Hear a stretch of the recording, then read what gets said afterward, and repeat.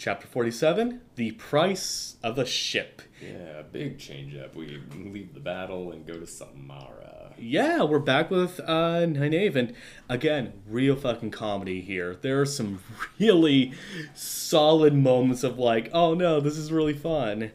So Nynaeve and Elaine have been kind of quarantining, essentially in their wagon because of a lot of the shit that's going down in Samara with the Prophet and the White Cloaks. She's been having really bad stress dreams about not being able to find a boat, or if they do, Moghedien or Elaida is in Saladar. And also in her dreams that Egwene has been like popping up and kind of harassing her, which is just Egwene's ability to pop into people's dreams. Mm-hmm. But she's kind of just like, no, it's a dream. We're good. Again, a good funny moment of Egwene and Elaine, Nynaeve and Elaine's cabin fever.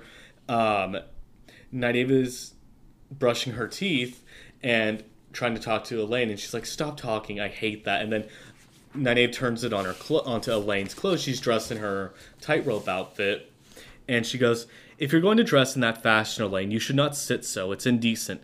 The other woman glowered sullenly, but she did put her slippered feet on the floor and raised her chin in that haughty way she had. "I think I may take a walk into town this morning," she said coolly, still working at the braid. "This wagon is confining." Rinsing her mouth, Nynaeve spat into the wash bowl loudly. Like, it is so great. I'm like 2020, 2021 mood. Yeah, it's very, very prescient. Yes. So then Elaine tells Nynaeve that I dreamed about Egwene last night, and between goings on about Rand and the Kyrian, I worry about what is happening there, even if you do not. In between, she said you were turning into a screaming harridan. Not that I think so, necessarily. I would have said a fishmonger. Now you listen to me, you ill-tempered little chit, if you don't. And then we kind of get like where we are in the timeline. It's the next day after the Battle of Kyrian. Yeah. And I think they are all caught up with what Rand is doing. They know about the Shanshan spear and all of that. Elaine brings up the idea of wanting to experiment more in Tel'aran'rhiod to kind of do what Egwene is doing. And Nynaeve says no because she's worried about encountering Moghedien. Which is real fear. Yeah, we saw what Moghedien can do. And she is. We kind of get a little bit of introspection from Nynaeve as she kind of thinks of why her motivation for leaving the Two Rivers has changed. She goes, sometimes it seemed to Nynaeve that she had forgotten why she had left the Two Rivers in the first place. To protect young people from her village who had been caught in Aes Sedai webs. Not that much younger than herself, only a few years, yet the gap seemed wider when you were the village wisdom. Of course, the wisdom circle in Edmund's Field had certainly chosen a new wisdom by now, but that did not make it less her village or them less her people. In her heart of hearts, it made her no less the wisdom. Somehow, though, protecting Rand and Egwene and Mat and Perrin from Aes Sedai had become helping them survive, and finally, without her realizing when or how, even that goal had been submerged into other needs. Entering the White Tower to learn how better to pull down Moraine had become a burning desire to learn how to heal. Even her hatred for Aes Sedai meddling in people's lives now coexisted with her desire to become one. Not that she really wanted to, but it was the only way to learn what she wanted to learn. Everything had become as tangled as one of those Aes Sedai webs, herself included, and she did not know how to escape. Again, I think they're all realizing that this whole thing is more complicated than they realize. It's not the stories, it's not the poems, it's not the songs. Like, yeah. When you're actually in it and a part of it, it's complicated. And nothing is ever as black and white as you once thought. They thought they were going to the White Tower and getting it done, and look where they are a year later. So far away. Yeah. But it's like, no matter what, Nynaeve's thing is still the same. Her motivation is to protect the people. Like, at her base, it's just protecting people. A woman like you once, Mathena, looked down her nose at men too, and even had a poor fellow executed for coming on her by accident while she swam naked. She had never even kissed until Xerxes stole one from her. You'd have thought she had discovered men for the first time. She was so besotted, Xerxes had to live on a mountain to escape her. And it took me a second. I'm like, Mathena. Oh, Athena. And the man being executed, I kind of was the story of Artemis turning that one dude into a deer when he came upon her naked. Oh, yes. But I'm like, wait, those are two completely different things. But it's all like analogous. Yeah. And, inspired. But I mean, also in that case, Brigitte is Artemis. Represents the huntress for sure. And Ceres is Zeus and Ares, and him living on the mountain is Mount Olympus. Yep. So it's that really interesting thing of it's like... Well, and in this world, too, did these people actually exist? Are these not just stories and parables from our world? Are these a different age of legends and heroes? Legend fades to myth, So Percy Jackson, in theory, could exist in this world. Canon. Yeah. Elaine kind of breaks up the fight, and just in time for Brigitte to tell them Tom and Julian have been in Samara. They're very badly beat up. Massima's followers are causing trouble, and there are fires burning, and Julian decides that they have to leave as soon as possible. And Nynaeve's like, well, what about a boat? And everyone's like, you're fucking insane. Uno arrives and says that a ship has indeed arrived, and that he'll take them there, but there are White Cloaks fighting the Prophet's followers, and Elaine tries to play it smooth by being like, oh, you guys are so brave, and, the Shynars are now renowned for their bravery, and Brigitte adds, 3,000 years guarding the Blight, she said gently. 3,000 years and never a step back, not paid for 10 times over in blood. This may not be Ankara or the Sorel Steppe, but I know what you will do. And Uno, however the eloquent person says, what did you do, he growled. Read all the flaming histories of the flaming borderlands? I'm digging Uno more and more. I'm happy he's getting more stage time. Same. Uno's very fun. And Nynaeve becomes the cringe emoji when she realizes, oh, it's so good. Because of her going to Massima and to Galad to get a boat, that has caused the conflicts on the docks because the water serpent, the river serpent comes, the Massima's people come. White Cloaks do it because Galad said they need to take it. So Nynaeve is very much like whoopsie daisy. Yeah. Oopsie poopsies.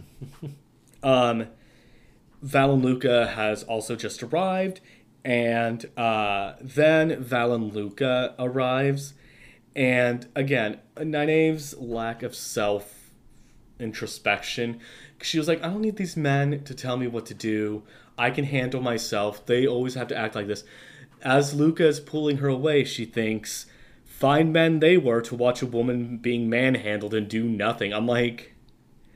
but he tells Nynaeve that he loves her and he wants her to have his kids. And she goes, you want to marry me? She said incredulously. Marry? He blinked. Well, yes. It's such a great, no, girl, I was just trying to fuck.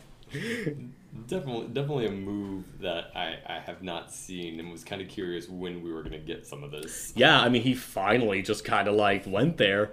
And I just need in the TV show, as this is happening, Nynaeve just turns and everyone is just, stone-faced, Shoot your shot. Yeah. She shoots him down, saying she's betrothed already, and Luca takes her back to her wagon. And again...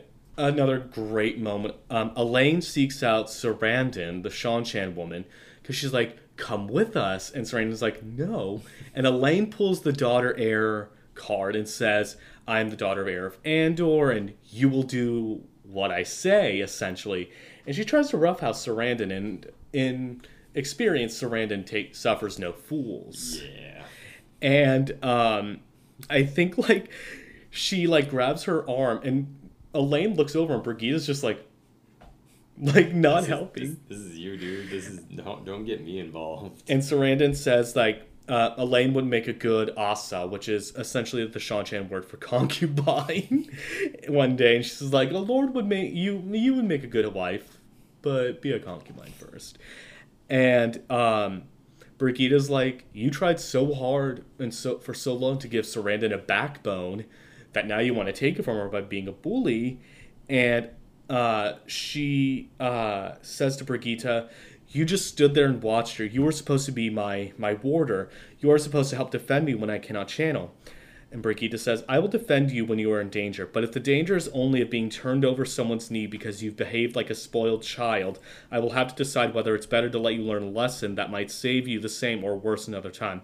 Telling you are heir to a throne, really. If you are going to be Aes Sedai, you had better start practicing how to bend the truth, not break it into shards. Elaine screams out in frustration, which ends the chapter with this great line for Brigitte. Was that a cry for help, Brigitte said, tilting her head, or are you hungry? I suppose I could find a wet nurse. I love this dynamic that Brigitte has with both Nynaeve and Elaine. It's kind of like she humbles them a little bit. She kind of fits right in as a puzzle piece for what they need. And yeah. I think it's funny because we've detached Egwene from this group who's doing fine on her own. Yeah. She's going to be a queen bee, but these two are still growing in their ways, and especially in their own personal character ways. Like, they have their shortcomings, they have their growth that they're still going to have. And Brigitte is fast becoming probably, like, in my top 5 just favorite characters. She is solid. And so, we have chapter 48, Leave Takings. The symbol is the White Cloak Sun. This is a really short one. Mm-hmm. Nynaeve is packing up. She thinks she hears a scream. Elaine comes in, they finish packing, they say goodbye to everyone in this menagerie. Val and Luca hands Nynaeve flowers, which she's just like, fuck. And they make their way into Samara when a mob comes down the street, and the big thing, Elaine and Nynaeve channel. Yep. And we've, from past experience know that that's like, a flare for Dark Friends and Forsaken. But their big fear of attracting Moghedien doesn't seem to have worked, only attacking the mob, which they watch Galad fight, and he's amazing. Yeah, and I did put a little note here that, because Galad, I think, is very easy to kind of write off a little bit, just as however you want to be. But there's some cool...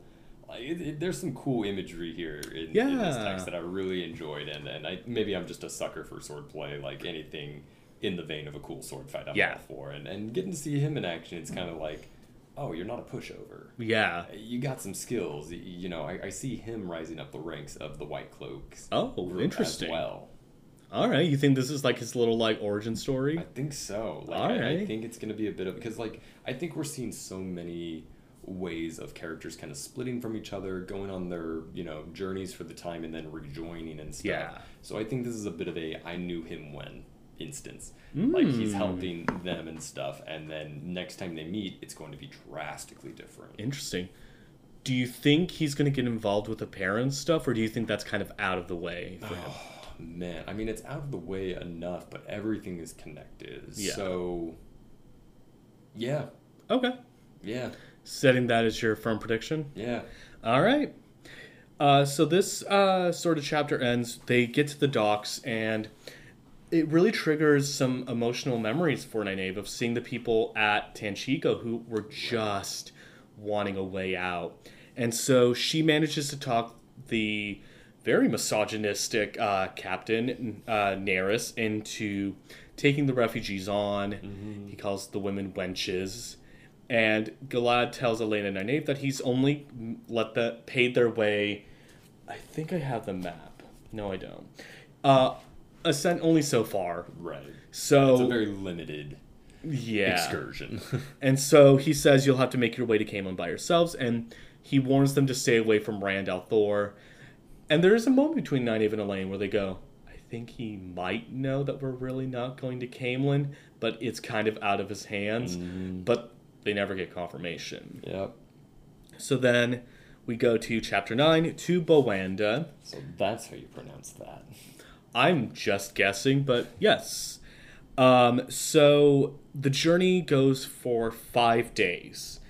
And in that time, we find out, I think this is day 1. The men went behind her backs to get Nerys' cabin for themselves, which she isn't happy, but they say, fine. And then they find out Nerys is a smuggler, and...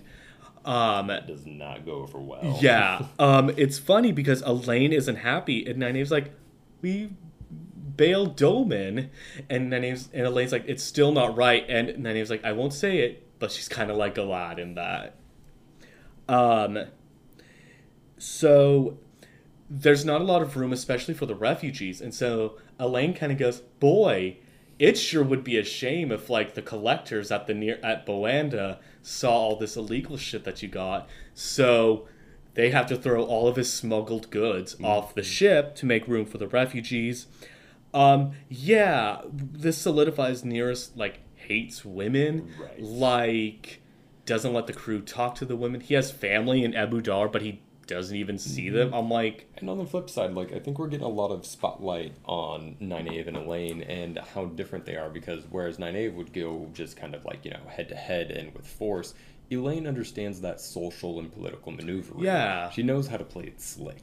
And Yeah. when we get these like just beautiful moments, like we get Nynaeve's like lines that are very quotable. Yes. And we get Elaine's actions that very much just show her the woman that she is becoming and her strengths at yeah. play. And I think it is this, like, she knows how to play the game a little bit. And I think Nynaeve needs that. Yeah. You know? No, they complement each other because they each fill out their shortcomings. Yes. So then, Nynaeve finds out that Elaine's been using air to kind of push them along. And so to avoid trouble with Neris, the women have decided to keep a smiling face which leads to the most passive-aggressive conversation where they're like, oh, you thought this was a good idea. And, like, we get, like, the men think, oh, they're getting along. While all the women are just like, You fools. yeah. But they eventually, like, calm down. Their anger sort of relents, mostly because of the children, you know? Right. No, there's a softness to it. There's a new dynamic and dimension here too with bringing on these refugees, because Yeah. I do think Robert Jordan does a great job of not just glorifying war and glorifying wartime, but really kind of showing the bits and pieces, even in a fantasy world, of the far-reaching effects and ripples that it Yeah. has. You know, when you have these big people maneuvering, when you have these big movers being moved, sometimes the people at the lower end are affected the most. Yeah. And I mean, again, it is this very sweet section of the girls hanging with the kids, Elaine sneaking candy. I love the time of Nynaeve healing Uno, but like kind of like bandaging him, and then doing the rest of the kids and kind of saying, well, the parents aren't going to believe them if they say they felt weird, you know? Yeah, even just like before, like Nynaeve is understanding a little bit of not being obtuse. Like she's learning how to kind of like work in whispers in a way. I'm seeing a bit of an Aes Sedai side to her at this point. The Aes Sedai is creeping in. I feel like she's starting to realize there's a little bit more push and pull to this world. So amidst the joy with the kids, she could see among the adults there's a lot more. Like the men are trying to do this, like, you know, maybe this is a chance to start over. And there is one man that one night drowned himself, but Nynaeve goes, I really hope he swam ashore. And like, so then we come across three women who round out the rest of this episode. More names. Nicola, whose fiance had joined the Prophet, and he said, once my duty to the dragon's over, we'll get married, and then he got killed with an axe to the head. Merrigan, who has two sons. She was essentially a wisdom in Samara, but she got accused of being an Aes Sedai when she healed a man's fever, but rumor spread that she had brought him back from the dead, which is ridiculous because you can't do that. And then Ariana, whose brother had joined the Hunters of the Horn, and she just ended up getting swept in the craziness. So yeah, they carry over into the Saladar thing, but my God, yeah, this chapter's long. This chapter was long-winded. No pun intended about the winds and the sails. And so, trying to try to sum it up as much as possible, Birgitte finds out that Elaine is actually the daughter heir of Andor, and Birgitte starts going by her true name. They make it to Boanna on the third day. Some of the refugees stay off, but the three women stay. And there's a fun little callback with Nereus complaining about going to Saladar. Nynaeve uses the power to pinch his neck and hip and blames it on horseflies. And Birgitte had done the same thing to Juilin. That night Nynaeve goes into Tel Aranriad, tries to see Egwene. Egwene's not there. She breaks down sobbing, oh my God, I'm such a coward. But Brigitte and Elaine say no. Elaine, in a bit of solidarity, say we'll go together. And she uses one of the ter'angreal from Tanchico to... Right, when they're hunting the Black Ajah. Yeah. Yes. And so they go to Caemlyn, and Nynaeve's like, okay, I get why Elaine is the way she is now. And we go to the Two Rivers. Yeah, we So do. we see a 3-story house is being built. Mm-hmm. Do you think that's for our... Oh, absolutely. That's Perrin's, like, that's his key. That's his doghouse. Yeah, absolutely, that's the doghouse. It was very nice to at least get the little nudge of, like, we didn't forget him. Yeah. There's just a lot of ground to cover, quite literally. Yeah. And especially in the, because we're in chapter 49 here, the past, 6 chapters were all Aiel Waste for the most part before we switched into this. So to get the little nudge of, like, don't worry, stuff's happening in the Two Rivers. I'm a little worried. A little worried for the next book because, with, like, this little seedling of there's growth, like, quite literally, metaphorically, growth in the Two Rivers.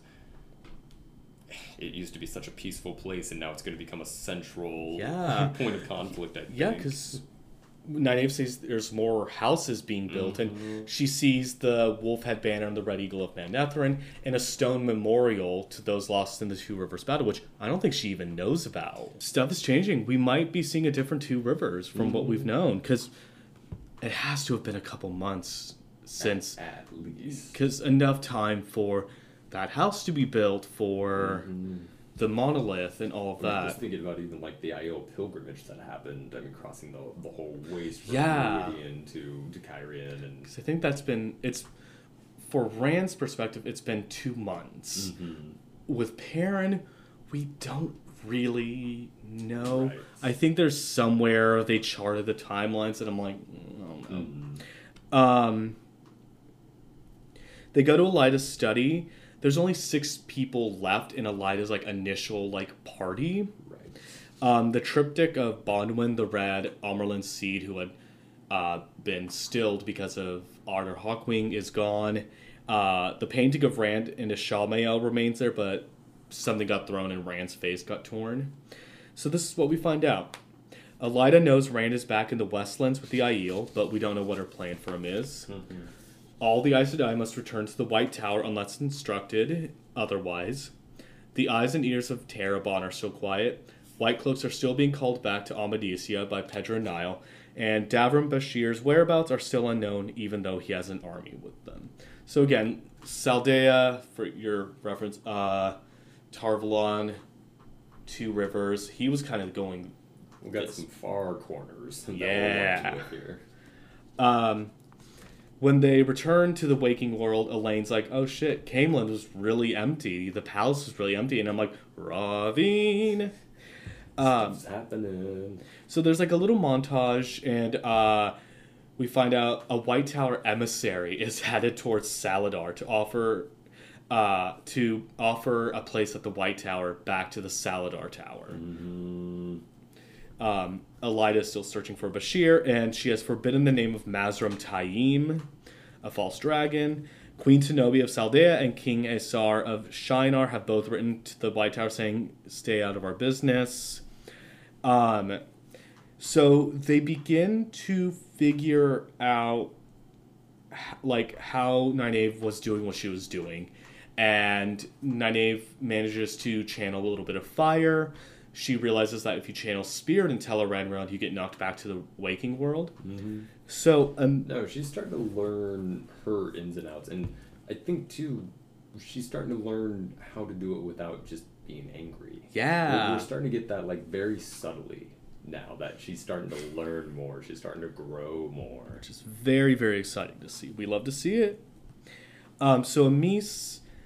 So I think Nynaeve has the ter'angreal, Elaine has the ring. So this affects your appearance if you have the ter'angreal. Nynaeve looks faded. Amis asks why Nynaeve looks like that, and Elaine almost snitches. She goes, well, Egwene, when you... And Egwene goes, anyway, did you know that Couladin's dead? And so she starts repeating herself because she thinks... Amis thinks Egwene is telling them this for the first time. Nynaeve is shocked that Couladin was killed by Mat and that Mat's leading soldiers. It is a bit of a whiplash. Like, hold on. Say it again. Yeah, it's like him, Egg. Him. Elaine and Nynaeve express concern over Rand pushing himself. He's training with Lan and the Aiel. He's ordering the lords and ladies about, and he's barely eating.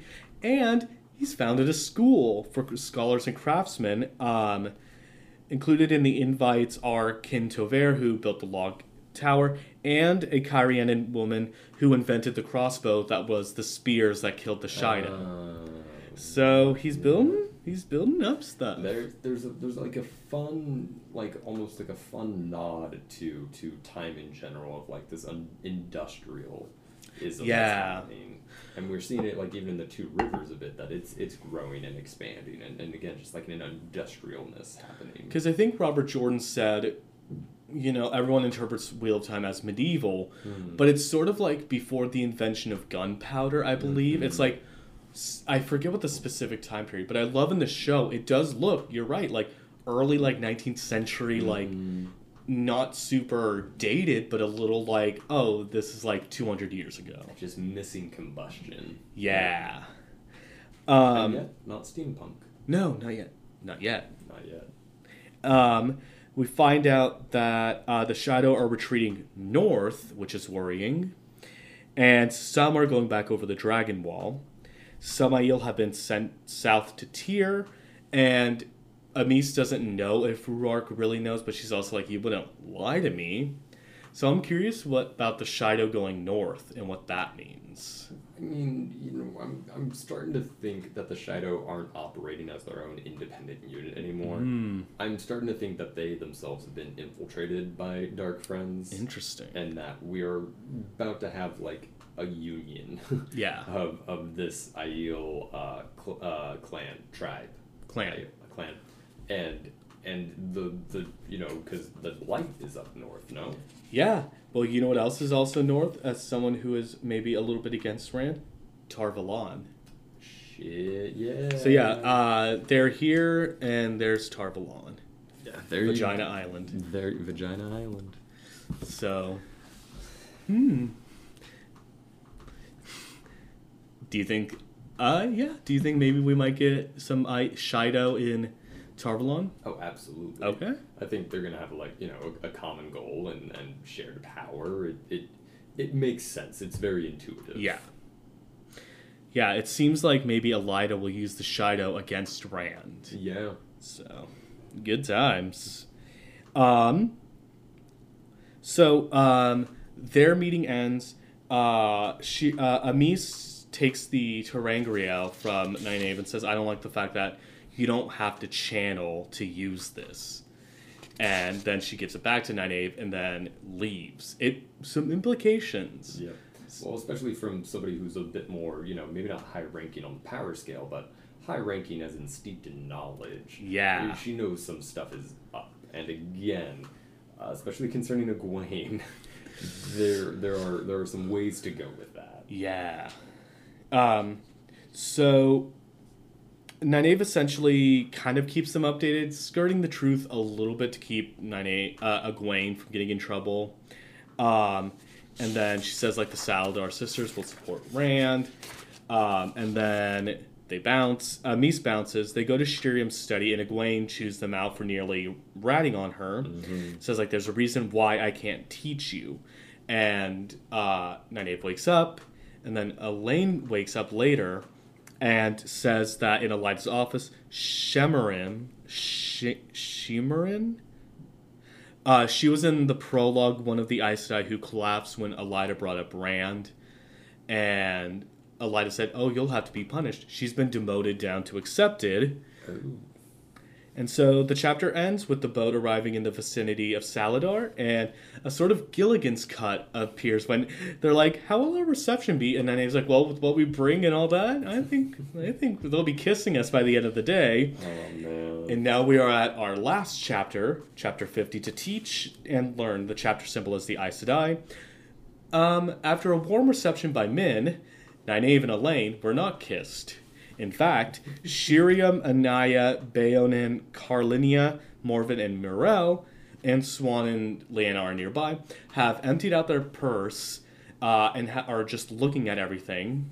And so Nynaeve can tell that Swan and Leanne have been stilled. Like, she can sense the power, but, like, she's very curious, wants to study, and she even reaches out, and Shiriam is like, did I say you could channel?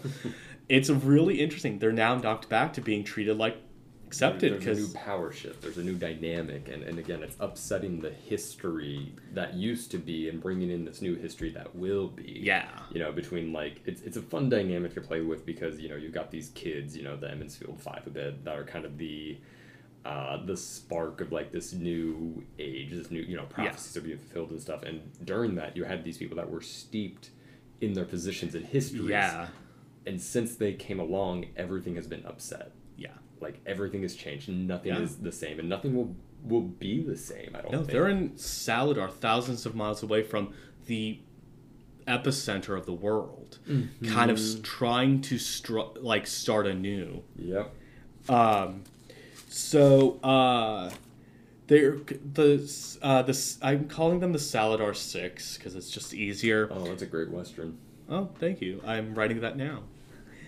They essentially get caught up on what Swan did with the letters of leave. They're like, you sent 3 accepted to chase the Black Aja. And Swan's like, I didn't know who I could trust. It sounded better in my head. Exactly. And, they say, okay, well, Gareth Bryn will need this. They are fascinated by the fact, we find out the seal to the Dark One's prison that Nynaeve had is broken, and it doesn't help. There's only 3 left. Yeah, there's a certain countdown happening, and we're only on book 5. Yes.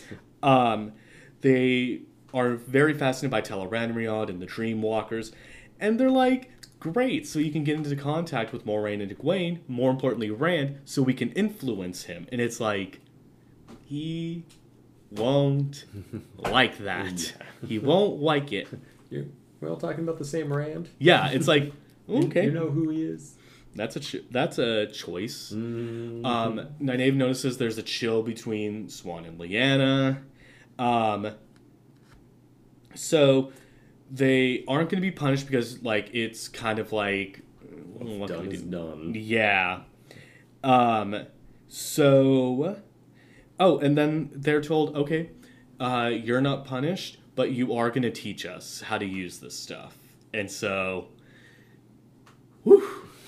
No, it is again, like, the power dynamics are the same but different. There's a sinister air to all of this now that the tower is changing and nobody's quite playing by the same rules anymore. Yeah. I mean, there is still a little bit of hearkening, trying to keep that familiarity with the White Tower, but they don't have an Amyrlin. Yeah, there's a facade of order, but if you're there, you see that it's a free-for-all. Yeah, and I mean, Tom even says a little bit later, because what happens is they go into the other room where Tom, Julian, Birgitta, the 3, Nicola, there's so many. Merrigan, and Ariana are waiting. Mm-hmm. And then Elaine says she wants to talk to Min, and then Phelan comes in, and kind of just, first thing she says to Nynaeve and Elaine are just dragging them. And then Elaine says, are you still souring milk for a hobby, Phelan? Elaine's got a mouth. It's great. I'm taking notes. Oh, yeah. So Phelan takes Ariana and Nicola to test to see if they have the spark, and she essentially kind of says, fuck y'all, to Merrigan. Min notes that Phelan is a nasty woman. You'd think if there was any justice, she would have an unpleasant future ahead of her. So Nynaeve wants to know what Min saw, but Julian, Tom, and Uno kind of take over, and they're like, we need to go. This is kind of ridiculous. Mm-hmm. Like, they mean to depose Elaida with Gareth Bryn.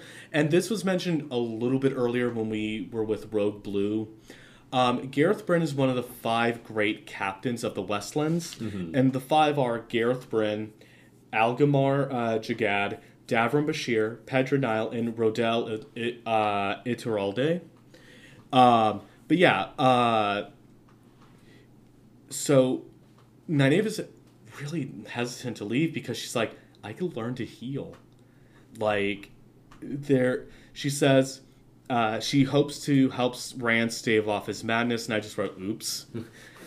And then this kind of sums up Egwene really well. This sums up Nynaeve really well. There was too much that Aes Sedai were willing to call hopeless and let go at that to suit her. I think we've seen Nynaeve is relentless. Mm-hmm. And I think, how there's tenacity there. Yeah, and I think that's very nice. So Swan, Lyanna, and Gareth Bryn come in. Elaine greets him and says, like, oh, hopefully things will be better with you and Mother. And Gareth's like, yeah, no. And then I want to read this out because he and Tom have a very pointed conversation. A very, you can tell that they were not exactly friends in Caemlyn. Yes. So, I think I know which one you're going for, in which case it gives us so much context. Bryn clapped him on the shoulder. Well enough. And you, Tom Merrilin. Tom had half turned away at the other man's approach, knuckling his mustaches and staring at the floor as if to obscure his face. Now he met Bryn's level stare with one of his own. I once knew a fellow with a name much like yours, Bryn said. A skilled player of a certain game. I once knew a fellow who looked much like you, Tom replied. He tried hard to put me in chains. I think he'd have cut off my head if he ever laid hands on me. A long time ago, that would be. Men do strange things for women sometimes. Bryn glanced at Swan and shook his head. Will you join me for a game of stones, Master Merrilin? I sometimes find myself wishing for a man who knows the game well, the way it's played in lofty circles. Tom's bushy, white eyebrows drew down almost as far as Uno's had, but he never took his eyes from Bryn. I may play a game or two, he said finally. Once I know the stakes, as long as you understand I don't intend to spend the rest of my life playing stones with you. I don't like staying too long in one place anymore. My feet itch sometimes. So long as they don't itch in the middle of a crucial game, Bryn told him dryly. The two of you come with me and don't expect much sleep. Around here, yeah. But I'm kind of, did that set the wheels turning? Do you think now Bryn and Tom are going to be, like, buddies again? Or not buddies again, but, like... At least allies. Okay. Like, I think, even if you don't like... Because they're a little bit older. Yeah. And they seem to be cut from the same cloth of duty and understanding the world a bit. Yeah. So I think there's an understanding of what they can do, and there's, like, a mutual benefit there. Right. So, definitely not, like, buddies. Friends that won't kill each other. Exactly. Which in this world sometimes is just all you can ask for, I think. Yeah. And so, Gareth recruited Uno and the other Shienarans to help out with the army, and Uno kind of says, all right, sure. Lyanna, Min, Uno, Tom, Gareth, and Elaine bounce, and once they're gone, Swan goes from meek to her normal, kind self. She tells Birgitte and Merrigan and her sons to find Theodrin, to find a place to sleep, and then turns on Nynaeve and kind of gets the, okay, so I don't have to channel to be able to use the ring? And Nynaeve says yes, and Nynaeve says that she will teach her, and she says, you will teach me and I won't tell the Salidar Six that you and Elaine posed as full Aes Sedai when you were out in the world.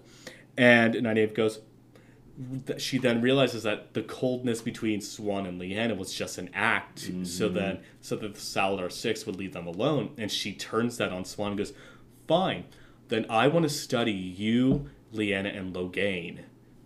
But, like, so if you tell, I'll tell them what you guys are doing. And so it's a really great, like, Nynaeve is getting more of a understanding of, like, how to get what she wants with using her words rather than she's learning that the power of an Aes Sedai doesn't have to be all channeling. Yeah. It is that being able to bend the truth and speak the truth without people not assuming the truth. Yes. And I think it's great for her because, she's not a great channeler. Like, she's got some moves. She can do it, but there is some real power in this type of, like, political maneuvering, which is definitely going to pop up, especially because now they are effectively infiltrated in this group. Yeah. And on the same side. And so the chapter ends. We have come to the end of this large section. Elaine and Min are talking. Min is doing Gareth Bryn's laundry. And Min said she had a viewing about Merrigan, Ariana, and Nicola. and that they are trouble. And Elaine just says, oh, they'll probably just, like, talk. You don't think so? No, dude, Min's viewings are so strong. Like, you don't ignore them. Yeah. And especially because, like, I think up to this point, you know, some of them are a little bit more obvious than others. Like, some of them, like, very much, you know, are very much aha moments. Like, you know, pairing with the Falcon on his shoulder, stuff like that. But she's never really had a direct feeling about people too much. She's like, I see these things and it could mean this, or like, this is weird, I've never had this before. But for her to have an intuitive watch out for these people is, you know, just as Nynaeve and her group are infiltrating this group, so are they. Yeah. So it never stops. It never fucking stops. Yeah. And so they talk about who the third might be. It's so funny when Elaine's like, I don't know who this third woman could be. Avienda is watching over Rand. It's Avienda. But they agree to be chill with each other. And the chapter ends with Elaine helping Min with the laundry as Min tells her how she got to Saladar. So that is where we end before our season finale episode. So just a kind of reminder of where the major players are and what they're doing. Rand, Egwene, and Mat are in Cairhien. Egwene is still training with the Wise Ones to be a Dreamwalker. Mat now has an army at his disposal.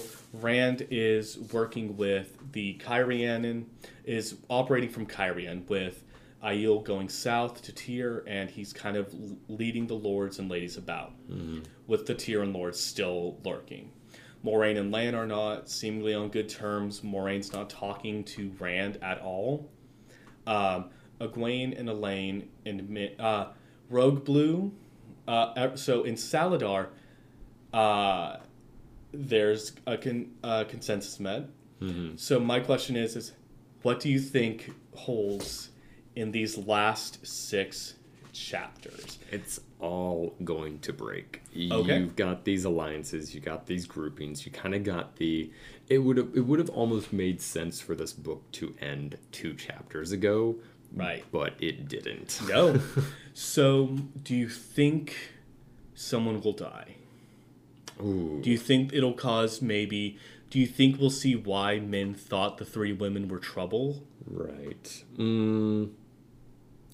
Yeah, maybe not in Rand's camp, but definitely I think in Saladar right now. Yeah. I think we're going to, this little group, this alliance we kind of have going, it's going to break and scatter again. Yeah. It's going to reignite some stuff.